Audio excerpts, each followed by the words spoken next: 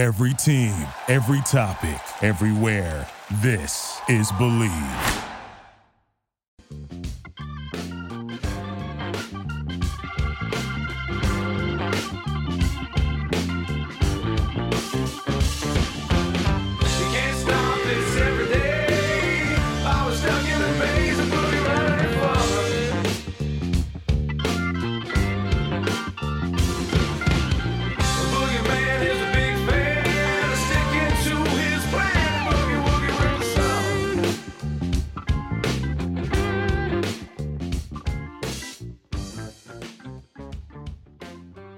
One. Hi, everybody. Welcome to Howard David Live. Welcome in a very familiar face, Bob Costas. You know, we go back a long way together, Bob. We applied for the same job, the Spirits of St. Louis. A guy named Rudy Martzke, who you knew, asked me to send a tape in, and I did. And then he told me what the money was. And I said, well, I'm already making more than that now. So you had the vision. I did not. You saw the bigger picture. Congratulations to you. Maybe I would have been Bob Costas by now. Who knows? Well, for better or for worse. I was 22 years old, and the starting salary at KMOX, which included duties besides calling the Spirits games. So the annual salary, not just the basketball season salary, in 1974-75 was $11,000. And if I had had 11 grand, I would have paid them for the job. So I might not be the smartest guy in the world, but I was smart enough to know this could be a good place to in effect, start your career. And it worked out okay.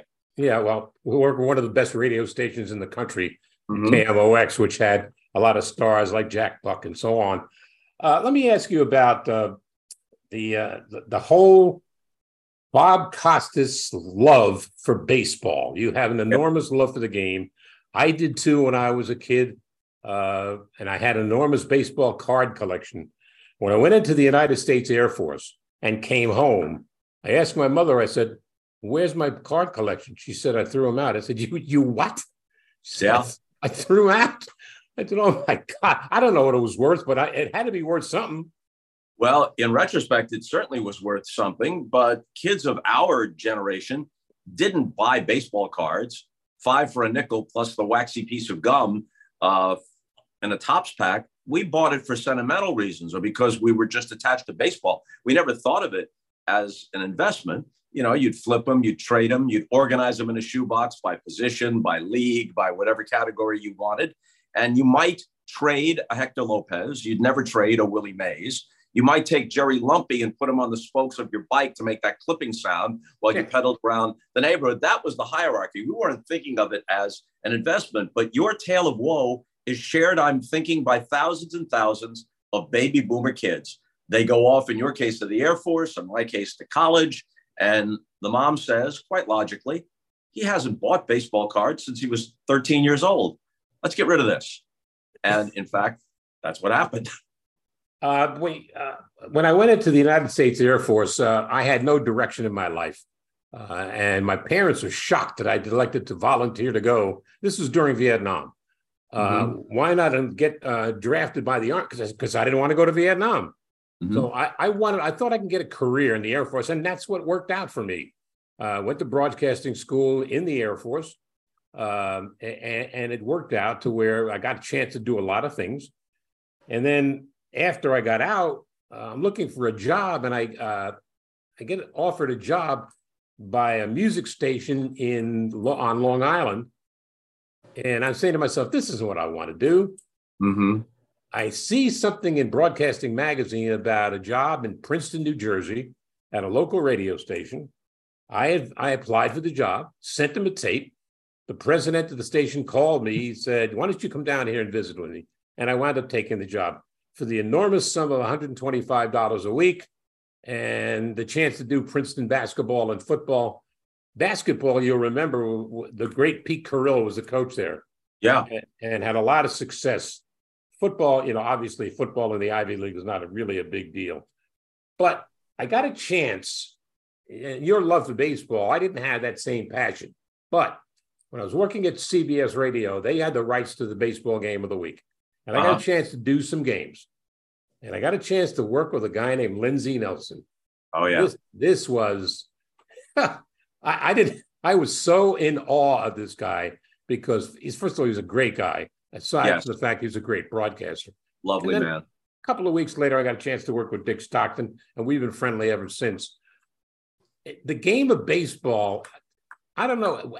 Would you say that it's being described to your satisfaction, you aside, what you hear?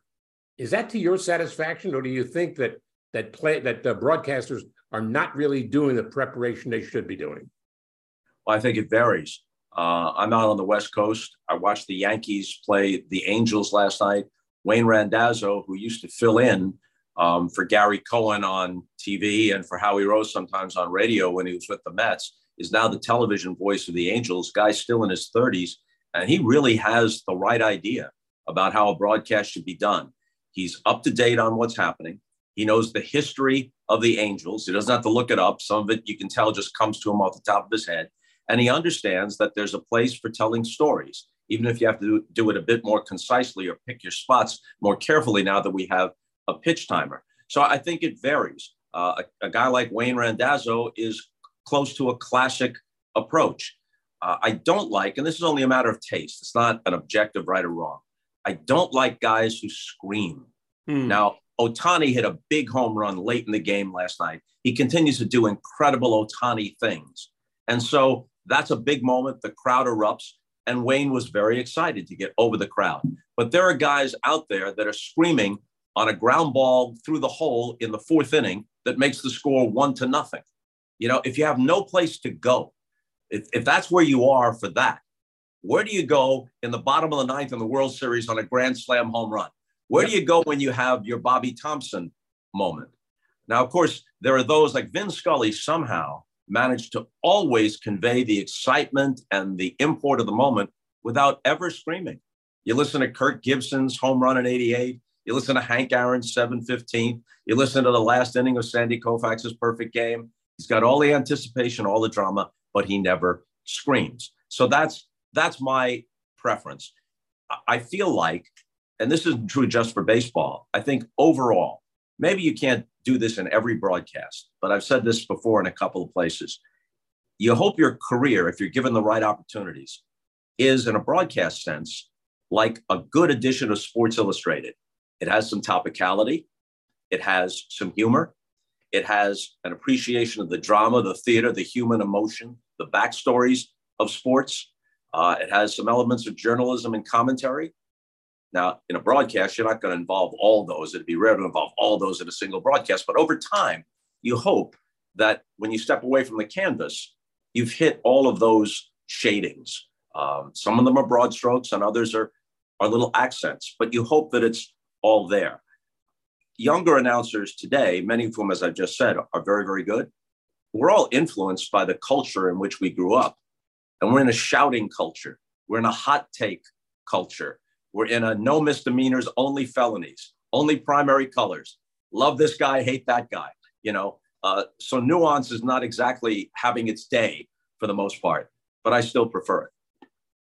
We had a conversation a few years ago doing an interview with you, and you said this virtually the same thing.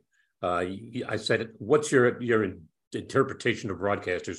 And you said they think that loud is good and loud is just loud. Yeah. So, which I completely personality, Howard, is not measured in decibel levels, right. But there are always exceptions that prove the rule. If it comes organically rather than as part of a shtick, Harry Carey, that's who Harry Carey was. You know, now toward the end, the Harry Carey with the Cubs that Will Ferrell parodied, right? That wasn't the Harry Carey in St. Louis. When Harry Carey was with Jack Buck in St. Louis, that might have been the best duo ever in a radio booth in the history of baseball, both Hall of Famers. Jack had the dry wit, and he could get very excited in a big moment. Think of Ozzie Smith, go crazy, folks, go crazy. Or his call on radio of Kirk Gibson's home run. I don't believe what I just saw, but still he doesn't lose the professionalism of it and just lose his mind. Harry Carey was an exceptionally good baseball announcer. He had all the I's dotted and all the T's crossed in his prime in St. Louis, but he was also more bombastic because that was his natural personality. Yep. People who just decide they're going to do that because that's their shtick, that's much less effective. No, we're on the same page when it comes to that.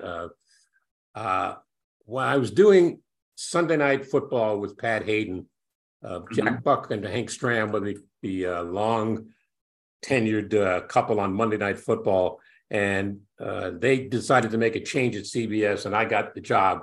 But Pat Hayden couldn't do it because he was doing it. He had a company in LA, and he just couldn't do it, couldn't devote the time. So they paired Matt Millen with me. Bob, I got to tell you, if I've ever worked with anybody who was more entertaining to work with and a good guy, Matt Millen, to me, he knew the game. He learned from John Madden. He saw 22 players on the field simultaneously, and he could describe it. And aside from the fact I enjoyed working with Matt, we had a great time. And I mean, the Monday Night Football banner was something that just I'll never forget. Well, I think that Matt could loosely be likened to a guy I worked with, mostly in the studio, did a couple of games with him, Paul McGuire. Yeah. Old punter from the Buffalo Bills. Paul would walk into a booth, and it would just astonish me. He'd just take the flip card that they pass out to all the members of the press at a football game. He didn't have a spotting chart. He didn't have a spotter. He just held the card in his hand, and he didn't bring any notes, but he had some intuitive sense of the game, and he made insightful observations without having a notebook in front of him or anything else. It worked for him, partly because, like Millen, in addition to football insight, he had a certain personality. He didn't have to tell you this. You just sensed that this is a guy who'd belly up to the bar. This is a guy who, after the game, you'd like to have a beer with. Yep. And that worked.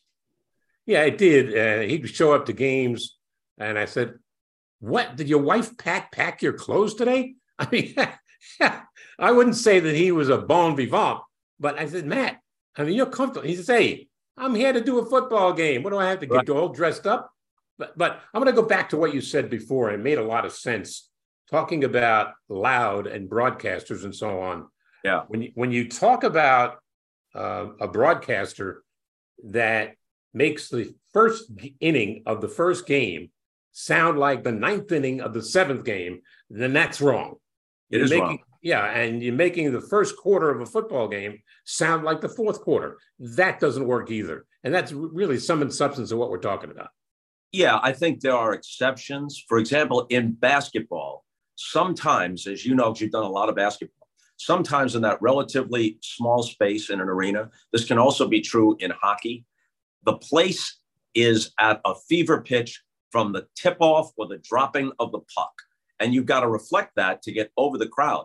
Sometimes you have that intensity from the crowd and that feeling on the court in an NCAA tournament game or an NBA finals game. Now, again, you don't want to become hysterical. It's your job, especially on a national broadcast where you're not broadcasting for a home audience, you're broadcasting for the entire country, many of whom don't have a specific rooting interest unless they have a bet. They just want to see a good game. You have to reflect what's going on in the arena or in the ballpark. You need to get to all the particulars, but there are times when the crowd will take you to a place where you didn't expect to go, and you just go with it. Sure. You in 1989, the ALCS, you filled in for Vin Scully, who I guess had some kind of a throat problem. And so, what are you thinking about before you step into the booth? You're filling in for Vin Scully, a guy that you idolized, I believe. Yeah, of course. Right. So, what was that like? What was that emotion like? Well, here's how it happened. Tony Kubek and I were doing the ALCS between the Blue Jays and the A's. And Vin and Joe Garagiola are doing the Cubs and the Giants in the NLCS. The first two games in Oakland, the A's happen to win. We fly to Toronto, and it's an open date while the Cubs and Giants are playing game 2 of their series. Vin comes down with laryngitis. Mike Weissman, the executive producer and a great baseball guy, calls me and says, get on a plane from Toronto to Chicago. Easy enough, relatively short flight, direct flight. I land about, 3 o'clock in the afternoon and go straight to Wrigley Field. What really helped me was that those were the days of the NBC Game of the Week.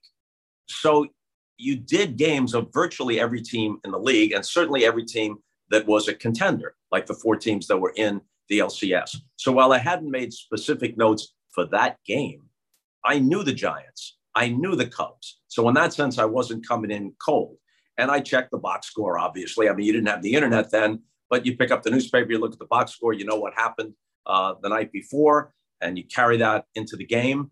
Tom Seaver, I said Vin and Joe, and I was incorrect. That one season before NBC lost baseball in 1989, it was Vin and Tom Seaver. And luckily, Tom and I were pretty well acquainted prior to that. So it was an easy feel in the booth. But even then, as a relatively young guy, I was smart enough to realize you try and copy the master. Not only do you not get even halfway to the master, you just become a pale imitation. Yeah. So, Vin is Vin. He'll be back for game 3. There's an off day. He'll be okay when they get to Candlestick Park. I'll do it the best I can, the way I've generally done it. And as I remember, it's a long time ago, but as I remember, the broadcast was very well received. So there you go. I was doing a football game in Georgia, the Georgia Bulldogs, and I forget who the opponent was. I was working for CBS Radio, and they were doing the World Series up the road in Atlanta that same year. Mm-hmm. And so I called my boss and I said, my wife and I are at the game. Can you get us entry into the press box? He goes, no problem. I forgot. Vin Scully is doing the game with Johnny Bench. And I walk in. Bob, I grew up in Brooklyn. I was the biggest Brooklyn Dodger fan there ever was on the planet. I walk in, I saw Vin Scully. It was like turning back the page to my childhood. Mm-hmm. This is Vin Scully. My God. And I sat behind. They introduced me to him. I said, Vin, big Brooklyn Dodger fan, big fan of yours when you were doing the Dodgers. This is a big moment for me. So he says, hey, come on in. Let's talk about it. Let's talk about the Dodgers. And it was a big moment to me. Now we put that behind. I'm doing a game in LA, a Laker game with the Boston Celtics. And I walk into the Laker locker room and I ask the PR guy, will Kareem do an interview? He goes, yeah, just go over and talk to him. I walked over to Kareem and I said, I'm Howard David. I'm broadcasting the Celtics games. We're here to do the Lakers and the Celtics. He goes, where are you from? I said, Brooklyn. He said, sit down. And we did? We didn't talk basketball. We spent a half an hour doing trivia. He would throw one at me. I would throw one at him. Neither one of us got one wrong. It was incredible. So finally I said, Kareem, I know you got to go and so on. I said, but I really appreciate your time. He goes, hey, we're talking about the Dodgers, man. I'll talk to you about that anytime you want. It was a big kick. Baseball is Kareem's favorite sport. Yep. Jackie Robinson, understandably, was his boyhood hero. Kareem is a fascinating guy, deeply intelligent, not just superficially bright, deeply intelligent, well-read, thoughtful. He belies every stereotype you want to throw out about a jock, in addition to being one of the greatest of all time. And I think it was a reflection, really, of his personality that he didn't want to overpower anybody. Yeah, he was 7'2", but he valued finesse. A skyhook is elegant. An inside jam is not. I'm not talking about Michael Jordan or Dr. J with an improv in midair. That's a different thing than just dunking the ball underneath the basket. That's a power move. Kareem preferred a more elegant move, like the skyhook. And when you look at his free throw percentage even, he shot better than 70% from the free throw line, which was very unusual for a 7-footer in his era. I like Kareem. Jackie Robinson was my hero. I wore number 42 in my baseball uniform, number 42 in my basketball uniform. And I'm walking down the street. This is when he was working for Chock full of Nuts as an executive vice president. And I'm walking down 43rd Street on Lexington Avenue in Manhattan. And this guy's walking towards me. I go, oh my God, it's Jackie Robinson. He walks right by me. And I'm staring at him. I said, you idiot, go talk to him. And I walked up to Mr. Robinson. I said, I have to say hello to you. And do you know, he sat and talked to me for half an hour. And when it was over, he said, do you have something you want me to sign? And all I had on me was like a dollar bill. I said, here. That sits in a glass enclosed case in my office in my home. Of course. It's a huge deal. Jackie Robinson, to me, he didn't get into the big leagues till he was 26 years old. Could you imagine what he would have done had he started earlier? Because, obviously he had a big distraction. Well, he played the 10 years that makes you eligible for the Hall of Fame. Hit, I think, 311 lifetime, something like that. So he had Hall of Fame numbers. And then when you put it alongside his significance in the history of the game and really his societal significance at that time. He didn't need to accumulate greater numbers to have the place in history that he still holds and will forever hold. Bob, let me ask you this. I've seen you, was it on CNN every once in a while? Every once in a while, yeah. Yeah, I've seen you on there. And I mean, you've got to be versatile enough to do that because, I mean, I don't know where you are in politics and it doesn't really matter.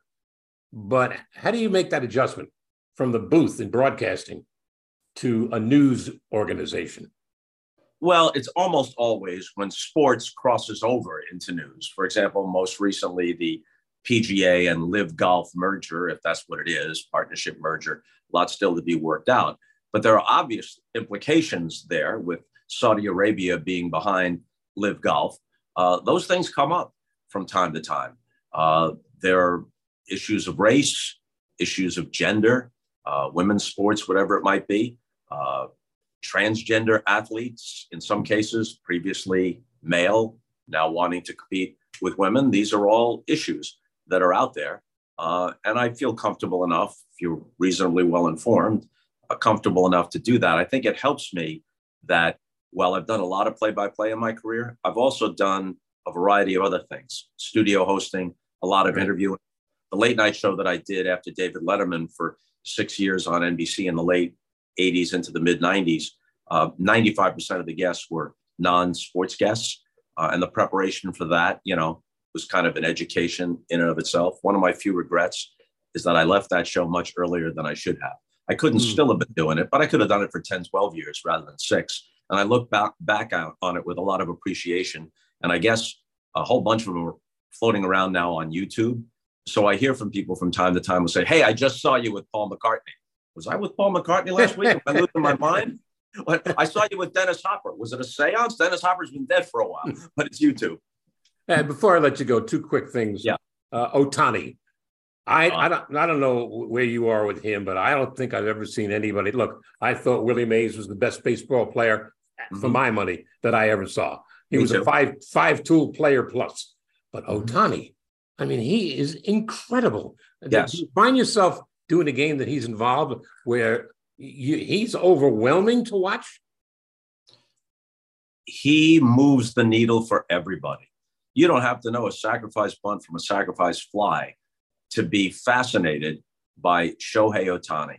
And the only comp, and people keep reaching for it, is Babe Ruth. But Babe, for all of his greatness, and he would have made the Hall of Fame as a pitcher if he'd stuck with that, one of the best of his era in the teens, early part of the 20th century. But he never did simultaneously this level of pitching prowess and hitting prowess like Ohtani has done. If he keeps this up, he being Ohtani, for the next few years, he winds up, I don't see how you could dispute it, as one of the 10 greatest players, all things considered, no matter the era, in the history of the game, and the greatest two-way player ever. Does he get traded to the Yankees? There's a case to be made for that. One rumor, and we'll see what happens with you now on August 1st, the Yankees obviously need some sock in their lineup. Even when Aaron Judge comes back, assuming he does, their lineup is not good enough. Right. Even with Judge. So you get Ohtani, they probably have to take Rendon off the Angels' hands because that's not a good contract for the Angels. But Rendon, when he comes off the injured list, is a better bet at third base than Josh Donaldson at this point in his career. And the Yankees would have to unload a whole bunch of prospects to the Angels. And you'd have to then believe that Artie Moreno had determined that much as he would like to keep Ohtani, that he's just not in the running, that Shohei isn't going to stay with the Angels. And so they might as well just get the most they can possibly get for him under those circumstances. Before I let you go, you have a good sense of humor. If you had a chance to work on a sitcom, either currently on television or was one of the great sitcoms, which one would you pick to be in? It's easy to say Seinfeld, or now its cousin, Curb Your Enthusiasm. And Larry David did say to me years and years ago, I got to write you into an episode. And come to think of it, Seinfeld said the same thing, but now the show has come and gone. So either one of those would have been terrific, I think. Appreciate your time, Bob. Thanks a lot. You stay safe. Always a pleasure, Howard. Good to see you. Same here. Here's Bob Costas. one of the top broadcasters in the history of our business. He's done it all. It's simple to say, he's done it all. And having said that, I've done it all. I've done a lot, and not at all. Bob has done it all. And having said that, I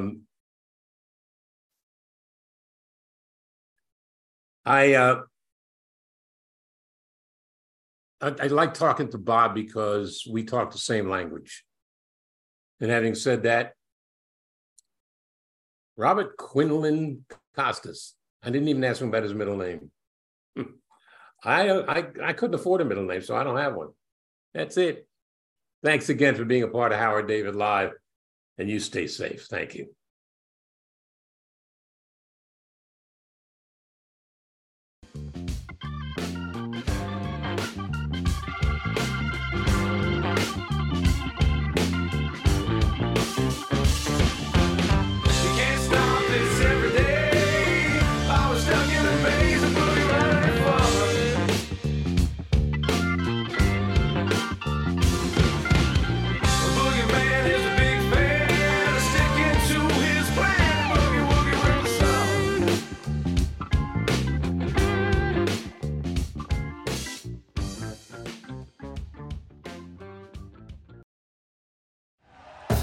Thank you for listening to Believe.